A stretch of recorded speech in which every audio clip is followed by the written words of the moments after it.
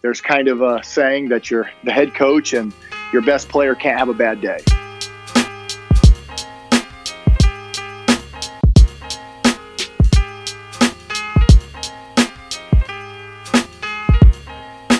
Welcome to Sauce Talk, a podcast about sports and meditation and mental training and living well in general. This is Billy Hanson, and today's episode is going to be an interview with Coach Eric Daniels. Coach Daniels originally played college basketball at Johnson & Wales University in Denver, Colorado. He had an excellent career there, leading Johnson & Wales to the NAIA National Tournament in 2005. He holds school records at Johnson & Wales in both career points and career steals.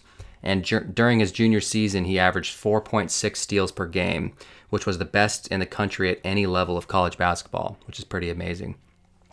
After playing, Daniels immediately began his coaching career, starting off at Southern Utah, and then he spent 5 seasons at Regis University as the assistant. And at Regis, he recruited me and offered me a scholarship, and I played 2 seasons for Coach Daniels. And those were 2 difficult seasons for me, and we talk about some of that on the podcast. And then he took a job with the Orlando Magic, where he focused on player development and video. And after 1 year with the Magic, he took an assistant job at Utah Valley. And then after 4 years there, he took a assistant coach job at Weber State in Salt Lake City, which is where he is now. Coach Daniels is an amazing coach and a really great high-integrity person, and he's got a really sharp basketball mind, and he's someone who I really look up to a lot, and I am really grateful for the relationship that I built with him and for the opportunity that he gave me at Regis, and it was so great getting him on the podcast. Here we talk about Coach Daniels' career progression. We talk about how he brings such great energy day in and day out. We talk about his time with the Orlando Magic, and then we dive into advanced analytics in basketball. And the most interesting part of this conversation, I think, is how he's using data and analytics to enhance players' confidence and the kind of psychological implications that this might have on players. And so some of the stuff that he's doing and some of the kind of the philosophy that he takes, that he blends with data and how it relates to player performance, is stuff that I've never thought about. And so it's fascinating to hear his perspective. And I think there's some really actionable insights here that he brings up on the podcast. We also talk about relationship building from the coach's perspective, the balance between recruiting for talent and recruiting for culture. We talk about Damian Lillard's lingering legacy and presence at Weber State, the NBA restart plan. He gives his advice to young athletes on the recruiting process and young coaches who are entering the profession. And we talk about AAU culture and finish off with some rapid fire questions. And in my most naive hippie moment so far on the podcast, I thought it would be a good idea to record in my girlfriend's parents' backyard so that the birds could chirp and that I could look at the flowers and it'd be just amazing. But unfortunately, all that really happened was I was picking up gusts of wind. And so I did my best job editing that out. I think it turned out okay, but it's just not as crisp as some of my other podcasts. So I apologize for any of that kind of poor audio. But I think I salvaged it. I think it turned out okay. As always, if you'd like to support the show, you can do so by sharing it with people who you think might like it. You can leave a review wherever you're listening to it and subscribe on Apple Podcasts. That really helps me reach new listeners if I get more reviews there. So thank you for that. And the best way to stay in contact with my work is to subscribe to my newsletter, which is billyhanson.net/newsletter. And if you subscribe there, you'll get updates on new podcasts and new pieces of writing and other content that I'm looking forward to putting out in the coming year or so. So with that, without further delay, here is Coach Eric Daniels.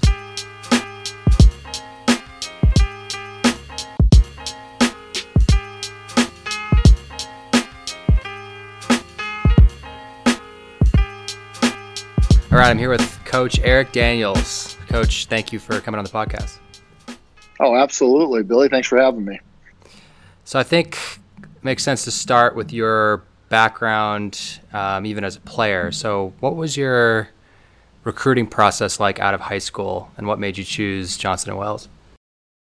Well, out of high school, I looked like I was probably 13 years old when I graduated high school. And so I went and redshirted at a junior college in LA for a year, just, worked on strength conditioning at Santa Monica College. And then I went to Johnson and Wales from there. And there was a couple of schools recruiting me, but I was enticed. It was a good school, and I wanted to get a good education. I thought there was a good chance for me to play right away. And I thought the city of Denver would be a really good fit for me for everything I kind of wanted to do after basketball. Nice. And did you always know that you wanted to be a coach? When did you know that you wanted to go into coaching? Well, it's kind of like the family business. My dad's been a coach forever. He just recently retired. And I actually, when I was in school, I didn't think I would do that. I thought I got my business degree, and I thought I would start on that path. And once I graduated and finished my senior year, I just wasn't quite ready to just sit behind a desk. And so I started a volunteer assistant at Southern Utah, and I just kind of called around to see who might have a volunteer spot. And they had one. And so I went down there for a year, and it just kind of started from there. Nice. And then what was your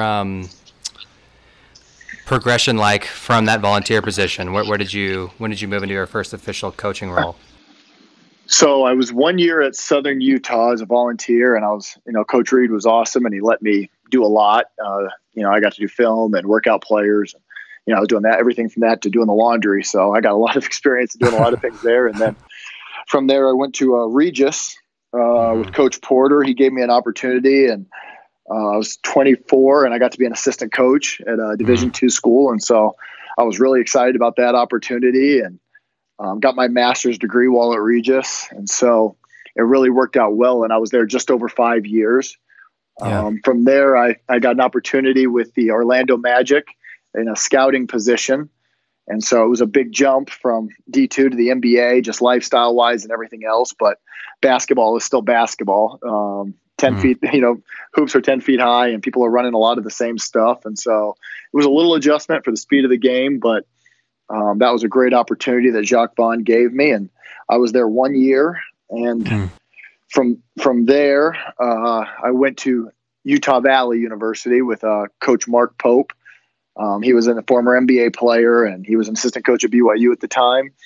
And we had a lot of success at Utah Valley. That was a great run. Got to recruit and coach some really good players who are playing pro overseas and have had many NBA workouts. We've had some fringe guys, and I hope some of them still make it. They're right there at the cusp. But and then just this past year, I went to Weber State with Coach Randy Ray, and I just finished my first year here at Weber. Nice. And so you were 24 when you started at Regis. I didn't know you were that young. Did you start as the head assistant there?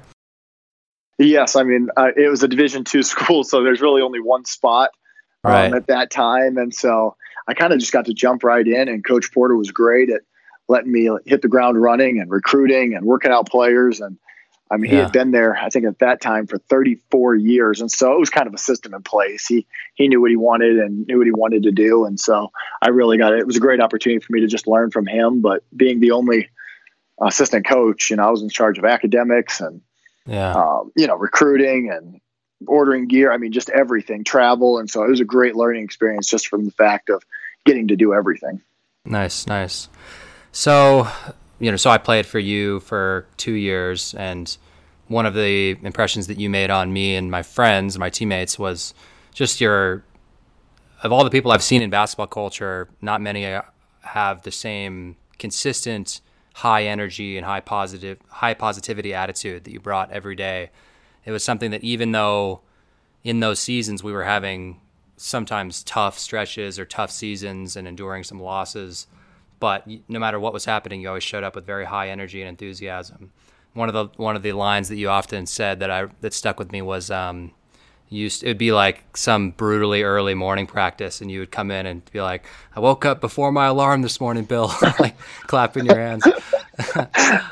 Yeah, I still use that one. The players still get a kick out of that one. So I got to get some new material. I guess so.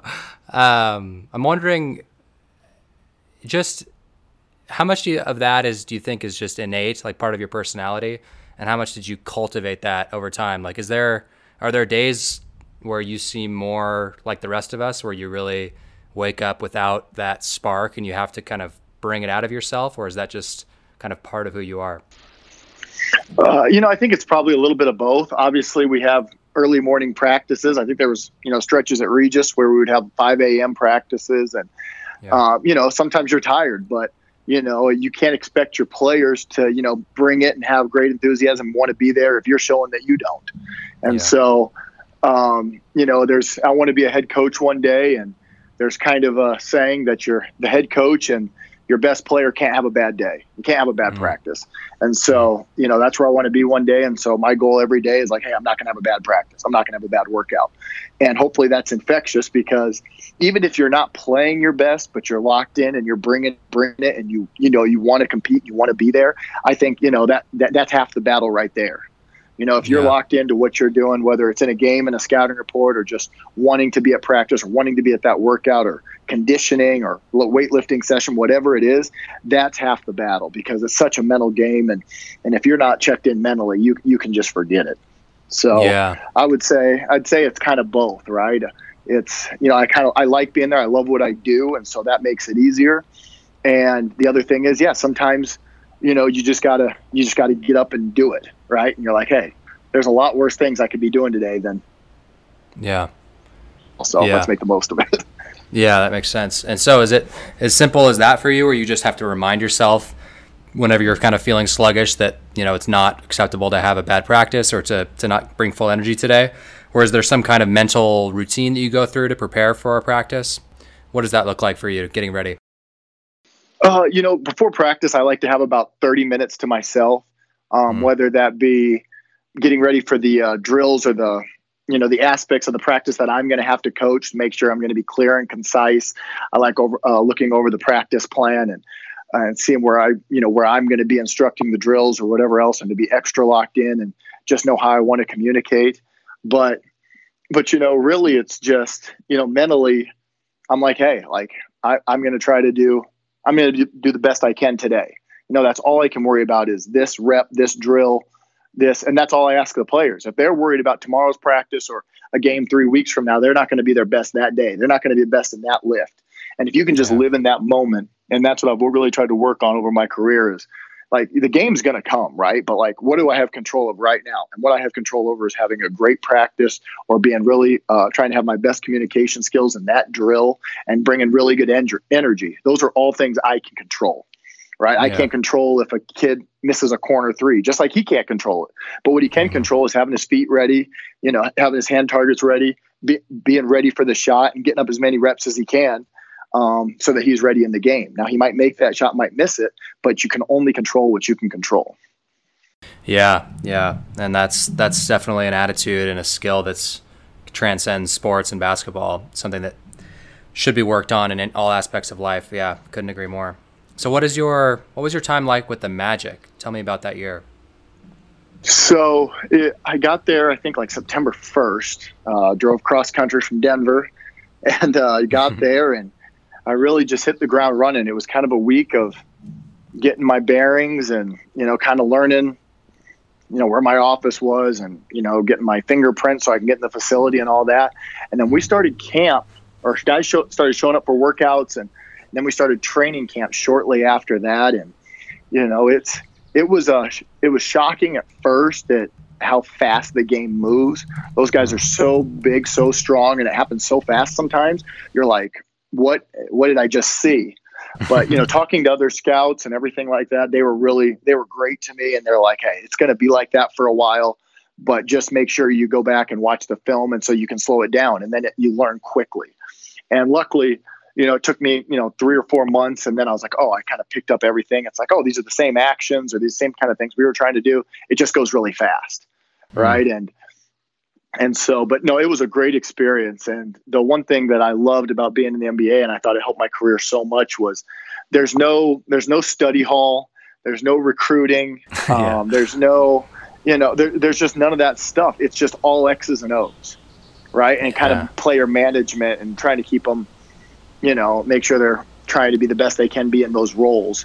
And you're managing people because they have contracts they're trying to get, or, they're trying to, whatever their self agenda is. So learn how to manage players and things like that, but then just X's and O's.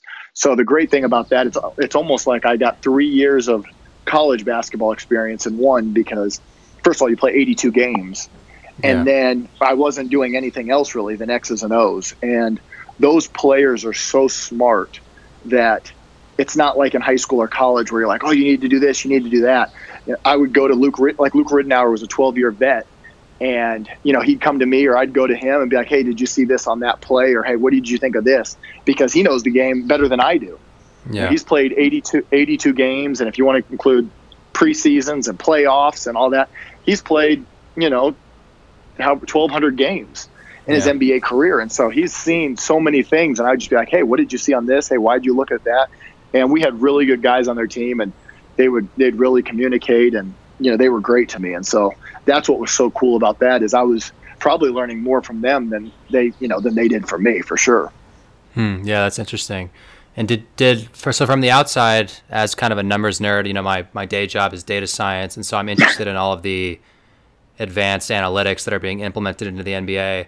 What were the most interesting things you learned as far as implementing advanced analytics into the NBA?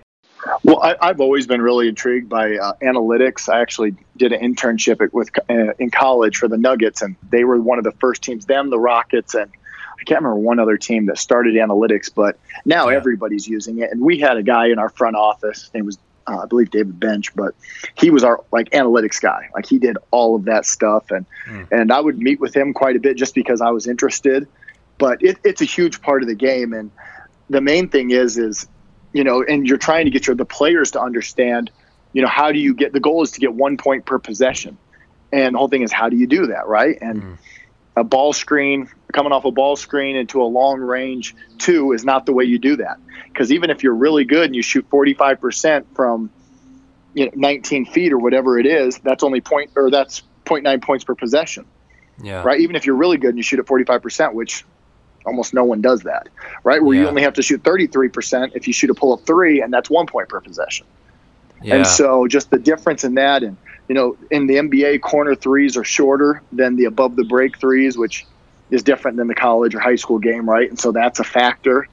Yeah. And it's just all about where you can get the most bang for your buck almost, which is threes, dunks, and layups. And then you love guys that get fouled, because Shaq, I don't know what he was from the free throw line, but if he was 50%, let's say it's somewhere around there, which is terrible, he's still 1 point per possession. That's interesting. Yeah. And so I thought about that. Love free throws, love getting the line. And I think another thing I thought we did a really good job at Utah Valley while I was there, was if there is a poor free throw shooter, let's say he shoots 60%, and that's when a kid gets nervous, right? It's like, oh, I shoot 60%. They don't even want to take the free throws. They don't even want to get fouled because they don't want to go up there and shoot a bad percentage. And the way we relayed it to them was like, hey, if you shoot 60%, I want you to get fouled every single time down the floor and make 60% of your free throws, and that's 1.2 points per possession, and we'll never lose a game this season. That's fascinating. Yeah. Yeah, it's just a mental approach to it, but it's also factual, right? If you shoot 60% and he gets 2 free throws, that's 1.2 points per possession. That is unbelievable. We'll take that all day. We're going to win. And now he doesn't feel as much pressure, like, oh my goodness, I don't want to shoot these free throws. So in doing that, maybe it bumps him up to 66, 67%, right? Just because he's a little more relaxed. So it's a great way of relaying things to players, but it's also factual. And then they have to embrace that, doing a post-up fadeaway from 12 feet is not a very good shot. I know you might make it sometimes, but guess what? You're 0.4 points per possession when you do that. And so why are you fighting math? You can make it sometimes, but you're hurting yourself. So why wouldn't you just get to the middle and shoot your little hook shot where maybe you're 0.9 points per possession, or, and just things like that. So you're just trying to help these kids be the best players they can be and make it as simple as they can for them. And it's really hard to argue with math. We can argue a lot of things, but math is pretty factual. And so when you have that kind of data, it makes it way easier to just show a kid like, hey, you're really good going right. Now we need to work on your left hand. I know you think you're better going left, but you're actually not. And you'd be shocked how many players think they're better going one way than the other, where the analytics say the complete opposite thing. Like Kevin Durant, we always use the example, Kevin Durant in his MVP year, his game was completely right side up. So what he did the most, he did the best. And then second most, second best. Like his game was perfect.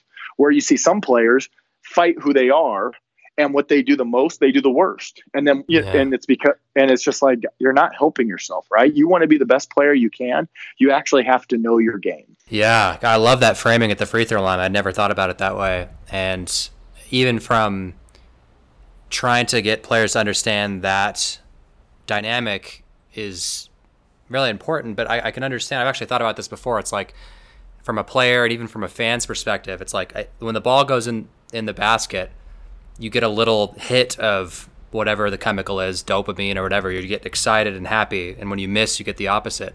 And so even if you're shooting a little bit better on pull-up twos than pull-up threes, then I think that if you're not careful, you can fool yourself and think, start to subconsciously or consciously think it's better for me to get to this spot and shoot because I make it more often. But you have to, I think, probably remind yourself over and over that even though the ball doesn't go in the hoop as much, it's better for myself and for the team to shoot a little bit less percentage from three. Absolutely. And it's like and Billy, you were a really good shooter. And I know, and your senior year, I was so happy for you. You shot when I was gone. You shot you shot it so well.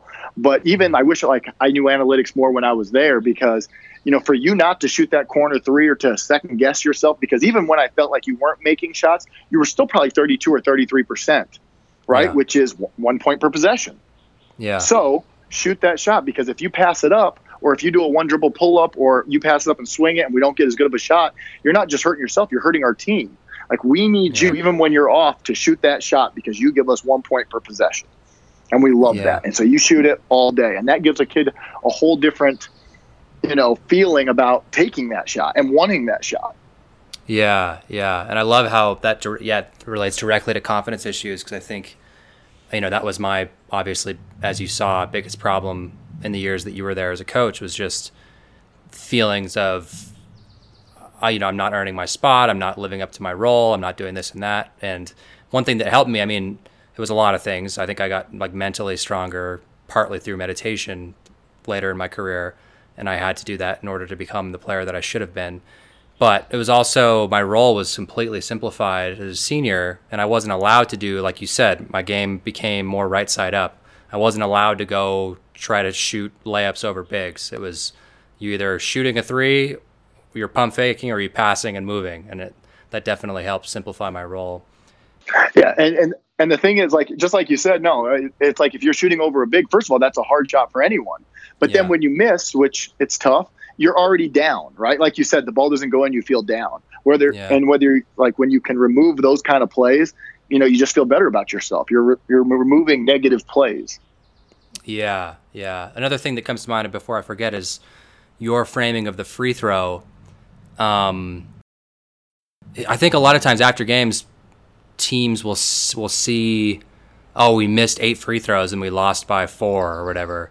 If only we had made those free throws. But I've always thought that was kind of a misrepresentation of what really happened, because it's not even on the free throws you missed. If you made 1 of 2, like you said, that's 1 point per possession, and you can't be sure that you could never expect to make 95% of your free throws anyway. So I just think some bad conclusions can come from looking at missed free throws at the end of a game.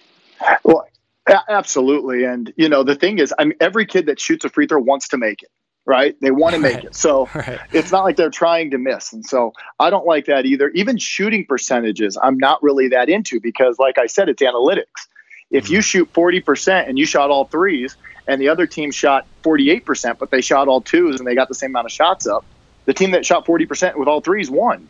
Yeah. Right. And so it's even shooting percentages are off. The thing that I like to look at is what was our possessions compared to theirs. And that includes offensive rebounds, turnovers, right? Did we get more shots and more possessions than our opponent? Because if we do that and we get 1 point per possession, we're probably going to win.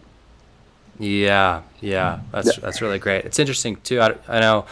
I forgot that you talk shit about baseball a lot, which is, but they're kind of abandoning batting average in the MLB, just because it's kind of a similar dynamic. It's a bad signal for how good a hitter is, because it has more to do with your slugging percentage, your on base percentage. There's just better signals and metrics to determine how much you're actually contributing. And so players who we used to think were all-stars 10 years ago, they're kind of reevaluating like, wow, he actually wasn't as good as some other players who struck out more, but also hit more home runs and got on base more. So anyway, yeah, it's interesting. Go ahead. And baseball is so far ahead of basketball because it's an older sport, right? And so we still have so much catching up to do when it comes to analytics, and just like football and everything else, right? They have to figure out a way to do analytics because it removes so many gray areas. And baseball's done a great job, and they're only getting better every single year. And so I think basketball can learn a lot from baseball. Right. And I think there might be some extra challenges in basketball because it's so synergistic between players. I actually had an interview with a company called Second Spectrum in LA. Have you heard of them? The name sounds familiar. They do a lot of the NBA analytics now. It's sometimes on ESPN they'll say this stat's brought to you by Second Spectrum, which they must have that in the contract that you have to cite their stats. But anyway, yeah, I was talking to, they have big cameras installed in the NBA arenas now that track player movement, and they're trying to do really advanced analytics like shot difficulty, like at what speed is your defender closing out and at what distance were they from you when you shot, and which players are the best shooters compared to the shot difficulty. And it's still an imperfect stat, but that kind of stuff is really fascinating to see like where it will go. Yeah, and like even, sports always evolve, right? Just like everything. And so basketball being, younger than baseball, there's a lot of room to grow. One thing that nobody ever talks about that I've thought about now for like 5 years is, let's say it was almost mathematical. If you're up 7 with 2 minutes to go, having a free throw team go in. You don't need to really get defensive stops anymore. You just need to not turn it over and just make all your free throws or make a good portion of them, and you'll win the game. It's like football. They didn't used to have special teams, and they figured out like that's a whole segment of the game now. They used to just throw some guys out there. So I'm wondering if, there's some analytics out there that say, hey, this is the time and this is how much you're up. Like, hey, if you just don't turn it over and you make 80% of your free throws, you win 95% of the time or something. Yeah. And so that could be a time to take all the big guys out, and it's almost just like a team. There might be a guy that never plays, but he's a great ball handler and he makes 90% of his free throws. And so you just put him in for those 2 minutes or whatever it is, and you win 95% of the time. I think that would be like another way we could look at it where it's not so, such a gray area where basketball is different than baseball. Yeah. That's fascinating. Well, I'll look forward to when you're a head coach in the NCAA tournament and you put in your free throw lineup and all the commentators go like, what's going on here? yeah. Just don't let them shoot threes, so just I don't care how many offensive rebounds they get. Just make them shoot twos and we won't turn it over and we'll make our free throws and we'll walk away. Or my team will be 5'10" and under. Nice. So another question I had for you was about building relationships with players, which is something that you seemed really good at when I played for you. What is your philosophy on that? How do you try to cultivate positive relationships with players? Obviously, when you're recruiting a player, you get to know them and their family and where they're from. And so that always helps. But at the end of the day, that's what this profession is about, is the relationships, with the people around, whether it's me with the fellow coaches, our staff, and then the players, right? Like if this just all comes down to wins and losses, then I'll get out of the profession because, so it's so much more than that. It's awesome that I get to talk to you. And I haven't coached now in like 5 or 6 years. And, it's like we haven't, like it seems like we haven't missed a beat. And same with some of the other guys. And, I still talk to them. I still know where they're at. And that's what it's about. And so really I was a player just like most coaches were. And so at every point, I've kind of gone through what you guys have gone through, whether it's a slump or whether it's having a lot of success, not getting the playing time, whatever it is. Right. So there's always common ground. And when you can just bring a kid in or take them to lunch, and just talk, and maybe they don't even talk about basketball, right? That's a lot of it. Because like there's a lot going on. These kids are away from home for the first time, a lot of them, or, they got things with the parents or things back home, or whether it's a, girlfriend, like they have a life outside of basketball. And sometimes we don't think about that. And I think sometimes it's really important just to pull them aside and just like, hey, how's everything going? Let's just talk. Yeah. And I think that's where coaches, because we get hired and fired and everything on wins and losses. But, if that's all you're focused on, you probably won't win as much as you probably should have. Yeah. Yeah. And that kind of thing, stuff that, that kind of thing that you did for me during my tough stretch as a player, same with, Steve Ledesma, who was the GA that year, that really meant a lot to me as a player. And I know that my teammates felt the same way. So what kind of things do you look for when you're recruiting a player that are not necessarily basketball related? What kind of people do you want on your team? We want good teammates. Now, I know we all say that, and what is that? And obviously there's a balance, because it's just like when you're drafting a player or anything else. There's just pure ability, right? And then there's the character side of it, and what kind of people they are and what kind of, competitors they are, whatever, right? Which is the intangibles. And you have to find something in the middle. If we knew exactly where it was, we'd draft or recruit that player every time. Yeah. Right. And so I think it's all those things. Obviously, we are trying to take guys with really good talent, because at the end of the day, we are basketball coaches, but I think it has to fit within the framework of, what you're trying to do as a program, and and I think it changes with who the head coach is, right? What does he value? Yeah. Right now I work for Coach Ray, culture is everything. And Weber State's had a great tradition, and he's the winningest coach in the conference's history and everything. And he's like, we are about culture, and so that's a huge thing where I've worked for other coaches where it's like, I want really good players. Just bring me players and we'll figure out the rest later. And so I think there's a lot of different ways to do it, and we're all trying to find that exact balance, but there really is none, right? We're all human beings at the end of the day. And and they have things going on in their lives. So even if you take a kid like, oh, he's great, great character kid, all those things, you never know what a kid's going to go through those 4 years. That could be a distraction. And so, we try to find a balance, but culture is huge here at Weber. And so we try to find guys that would be great teammates and just want team success. Yeah. Yeah. Is the legend of Damian Lillard pretty alive at Weber? He's my favorite player, so I have to ask. Since he's like a top 5 player in the world, he's a pretty big deal up here in Ogden. And he comes back. He actually wanted to come back, but we've had the gyms and everything closed, and he has to work out here during the quarantine, but we actually couldn't even get it in. That's how locked down we were. And so, but he comes back every summer, and he's great. And he actually played in the alumni game, which I think we were all really nervous about, because if he got hurt, it's like, oh my goodness, he's almost worth more than everyone else in that arena combined. So we didn't want him to get hurt, but it all went well. And he's been great. He's been great to our guys. When they're here on campus and they're players and everything, he says, call me if you need anything. And, he's been really great. And so, he's definitely a big deal here at Weber State. Nice. And do you have an opinion on the NBA restart plan? As just so we can date this podcast, or this is where however many months in a coronavirus lockdown. So I forgot how many, 3 months. I don't know. Something like that. And, it's going to be interesting. They're going to play it in Orlando. That's their plan on July 31st. And I think they can quarantine these guys. But we have to ask about their families and there's hotel workers and there's staff for the games. Like, I'm guessing they're not quarantined. And so it's going to be really interesting to try to do this. I know this is very fiscally motivated, obviously.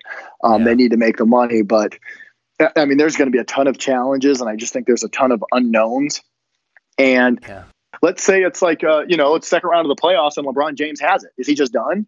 Like, so Lakers are just like not going to win. There's just so many aspects to this where it's like, okay, like we'll just kind of see what happens. But there's definitely challenges, but it sounds like they're going to go forward. And I think all I'm going to say, I think it's going to be very interesting, but I hope it goes well, because I think whether it's college football, NFL, college basketball, we're all going to be taking notes to see how that goes. Yeah, it's amazing to if somebody, if a player gets it, and the normal contact tracing is who have you been in contact with, and on a basketball team, well, all of my teammates. and the team we played last night, or the team we played 3 nights ago. right? Yeah. It's like, okay. And then they've played games. So it's going to be very challenging. Yeah, and selfishly as a fan, I just cannot. I'm so fascinated to see. I don't have to go do it, so it'd be amazing to see how the games are played without fans and stuff. So I hope it works out. Yeah, and we'll see. And I'm interested to see if some players are just like, hey, I'm not playing in this. And those could be important players and valuable players to the team. And there's just so many questions. So we'll see how it goes. Yeah. So another question I have here: what advice? Let's say you could talk to a high school senior, a senior who's not high level D1, getting all kinds of offers from all kinds of schools, but somebody who's maybe like in between levels, just somebody who's trying to find a good fit in college. Do you have any advice that comes to mind for a player, like what kind of things to look for during the recruiting process? So many kids, and it's not their fault. There's so many things coming at them during the recruiting process, whether it's, his high school friends, or, and then there's parents, and there's the community of, you should do this, you should do that. I think it's so simple to be like, just go where you're wanted, right? So if it's fringe and, you're D2 and possibly D1, and there's a D2 coach really recruiting you, and financially it makes sense for you and your family with the scholarship package, and that's who really wants you, like, that's where you go, because you're going to get the benefit of the doubt there, right? Yeah. When you're struggling, or, when you've had a bad game, they're like, hey, put him in. He's our guy. And that's at all levels, right? Am I high major? Am I mid major? So that would be my biggest thing. And even if it's between high major and high major, just where you really want it, where are the coaches putting in the most, and if you think you can be successful there, then yeah, that's I think of those two things. Can I be successful there? And then do they really want me? And then you have to decide culturally and, education wise, if that all matches up. Obviously that's really important, but just from the athletic side, if everything else is even, just go where you're wanted and you really believe that you can be successful. And that kind of takes away all the outside noise. And because I get it. There's a lot of things out there, and you don't want to just win the signing day, right? Because some kids just go to the biggest place they can to win the signing day, post it on Twitter, and then that's why there's 1,000 kids transferring in Division I every year. Wow, I didn't know that it was that many. Wow.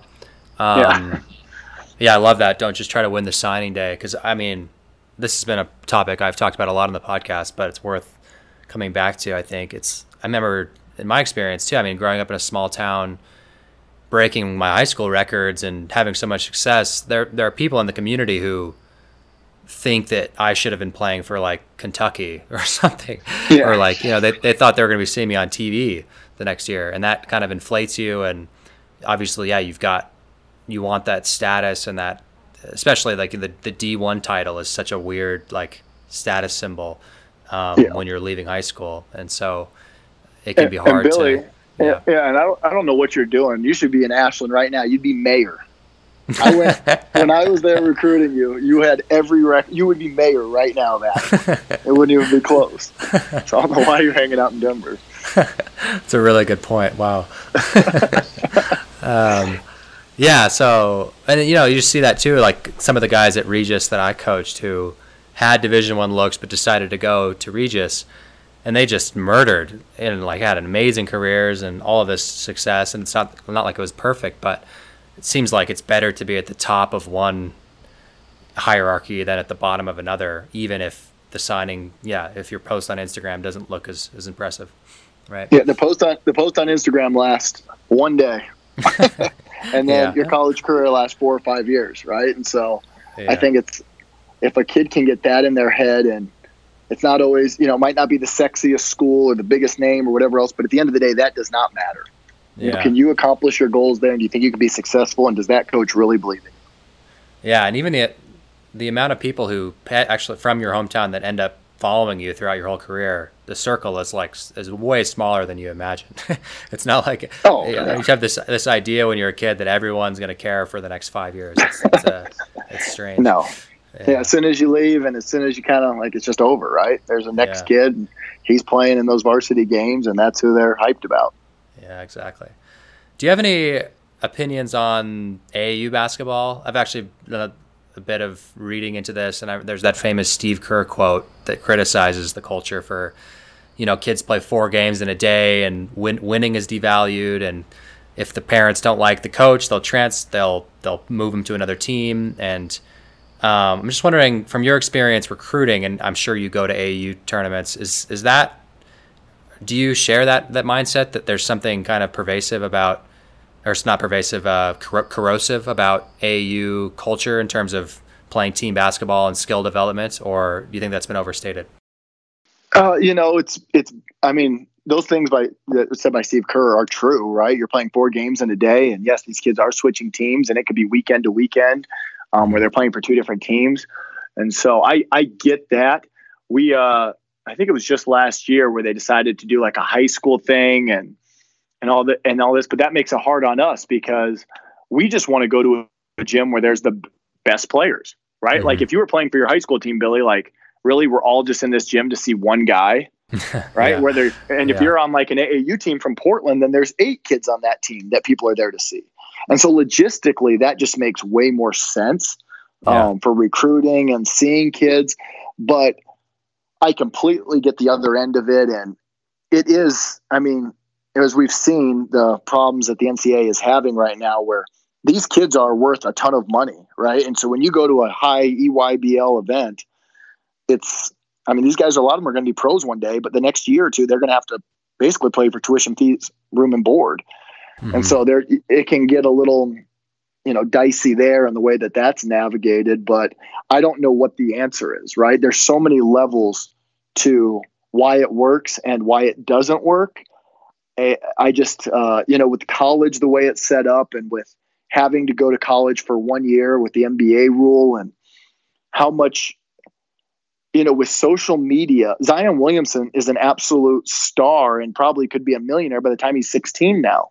Or LaMelo Ball, right? They have 10 million followers or whatever it is. And they just got their driver's license. And so they're already a brand. And it's so different now. And so I don't know what the answer would be if you got rid of AAU basketball. But there are some aspects that are like, you kind of wish it was different. But I don't have the answers to fix the problem completely. Yeah. I have some of the foreign players that I've played with and played or coached talked about how the system is very different in Europe, where they play club basketball with some of the same players and coached for most of their adolescence. And there's less games. First of all, do you have much experience recruiting foreign players? And do you think that dynamic might be influencing the rapid influx of foreign players into the NBA? I think there's like a third of the players now in the league are foreign. Isn't that right? Yeah, I don't know what the exact number is or the percentage. I mean, it's going up and up, and these players overseas are really good just because it's becoming more of a globalized game, right? More and more people are playing, but as far as the club level thing, the reason that's different is that they don't have high school teams really over there, or they don't have college teams. Yeah. And so, you kind of join a team if you're a good player at 13, and that's your club. But, it's kind of different too, how they can turn pro earlier, and we don't have that here. And so I don't know how it would exactly work if we did that here. And I think our system at this point is our system. I mean, college athletics in the United States is it's a business. And so if you changed it to this club system, you'd be changing $1 billion industry. Yeah. That wouldn't work. Yeah. So what about the coaching lifestyle? Maybe this could be an advice to a young coach who's trying to get into coaching. It seems like, just like anything else in life, everything comes with sacrifices, but the sacrifices are pretty stark and clear when you become a coach, it seems to me, where you get to wear basketball shorts and compete and have these awesome perks, but you're also dealing with a lack of job security. You might have to move a lot. I could imagine that family life might be more challenging. Do you have anything to say about how you've navigated that so far? Well, yeah, it's definitely a lifestyle. Like I'm at, Weber State. I'm planning on being at Weber State, obviously, but that could change here next year where, it's just so different, right? Year to year, you're just kind of going season by season, and it's not even region that you could be in. I could be at Ogden, Utah today, and I could be coaching in Alabama, Birmingham next year. Yeah. And you just that's the lifestyle that as a coach we've chosen. And so it makes it difficult. But for a young coach, my thing would just be, try to figure out a way to be a part of a program. If you want to get to college, try to figure out a way to be whether it's a volunteer, grad assistant, just get your foot in the door. Maybe it's a manager for your junior, senior year of college. That's a great way to get and show that you're really into it. And then maybe you can get picked up by that program as a grad assistant, but just really be a sponge and know that there's so much to this profession that a lot of people don't see. I know you said like, oh, you put on shorts every day and you get to go to practice and do all that. And I'm like, you guys, the X's and O's are like 15% of my job, right? Like I'm on the road recruiting in tiny towns for a junior college, or I'm, meeting with players on academics, and seeing what assignments they have in, and, meeting with counselors, and there's compliance rules. There's just, there's so many things that go into this that nobody else sees. And I mean, it's a lot, and the hours are very long. I mean, if we were paid hourly, it would not be great pay, but yeah. And so it's, but I get it. It's very hard to move up, right? It's very competitive. And so we see these coaches at, high major schools, and you're like, I want to be him, or I want to be Coach K. And, there's like 4 coaches or 5 coaches in America that have just kept their jobs, right? And just got to like ride it out. It's like Coach K, Izzo, Mark Few. Like a lot of times, eventually you'll probably will be fired, which is a crazy way to think, but that's kind of the way this business goes. Yeah, that's interesting. Yeah, you get this skewed idea. It's kind of like I had Tyrone Holmes on the podcast he had like spent 4 years in the NFL, and he was saying, all the fans look to the NFL and you think Tom Brady or, whoever it is, like, you get all the status and the girls and the money, and it's like, no, most of us play for 3 years and then we get cut. It's, it's tough, but there's also obviously a lot of upsides that come with it too, because it's such a beautiful profession and one that you can really make a difference in people's lives. All right. Well, you ready for some rapid fire questions? Oh, wow. All right. Let's do this. All right. Jordan, LeBron, or Kobe, and why? Okay. Well, first of all, it'll always be Jordan for me. That was like my childhood and everything else. And he's the greatest winner of all time. He's 6 for 6 in the finals, and, he's done it different ways with kind of different teams. He's always had Scottie, but everybody else was kind of different. And if I'm playing a pickup game and we have to win this game, I'm taking Michael Jordan every time. Nice. All right. Let's say you're the owner of a NBA team, and there's going to be a redraft throughout the league, and you have the number 1 pick. Who do you want to start your franchise with? Okay. Well, so it's franchise. So this is that's for the next 20 years. Let's say 20 years. Yeah. Yes. Okay. Giannis Antetokounmpo. Okay. Yeah. That's a good choice. There's a lot of right choices, but I'll just go with that. Yeah. All right. What is your favorite gym you've ever played or coached in? Ooh. Favorite gym? Cameron Indoor. That was really cool. When did you coach there? Yeah. It was our second game of our third year at Utah Valley. And cool. It was actually Coach K's 1,000th win at Duke. So wow. Unfortunately, I had to be part of that. He beat us, but they were really good. Marvin Bagley and Wendell Carter, Grayson Allen, they were loaded. Wow, what a cool experience, though. Nice. Do you have a favorite book? Ooh, geez, so many. If it's a sports book, Sacred Hoops by Phil Jackson. Nice. I'll just go for sports books right now because there's too many that come to mind. Cool. Yeah. I love that book too. That was actually the first book that my sports psychologist recommended in my sophomore season. And then that kind of introduced me to meditation. Actually, from there, I picked up some of the books that he referenced. So yeah, that's one other thing I wanted to bring up that I forgot. You said you started meditating recently? Yeah, probably about, 4 or 5 years ago, started meditating, and it was just kind of, it just centers you. And, it's something you can do every day, or, if you can't get to it that day, that's okay. Just try to make it part of your regular routine. So yeah, I started doing it probably 4 or 5 years ago. That's awesome. And do you try to get to it every day?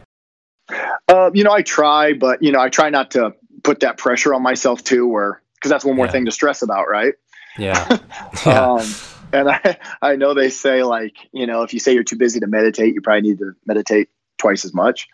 But, I try to get to it every day. And even if it's just, 7 minutes in that day, whether it's when I wake up or I don't really have a set time, but I think it's always just a good time just to kind of calm yourself and center yourself. And there's so many things that we think we're worried about, and really how much of it actually matters at the end of the day. Yeah. You can get that feeling from meditation or from a hard workout. It's just all you really needed to do is kind of shift your attention, and then everything you were like the thing you were really stressed about doesn't seem as daunting anymore. So, exactly. Yeah. All right. Is there a failure or a difficult time that you wouldn't want to go through again, but that you grew from or learned something important from? Oh, wow. I mean, I think there's so many things like that for everyone, right? But I would say,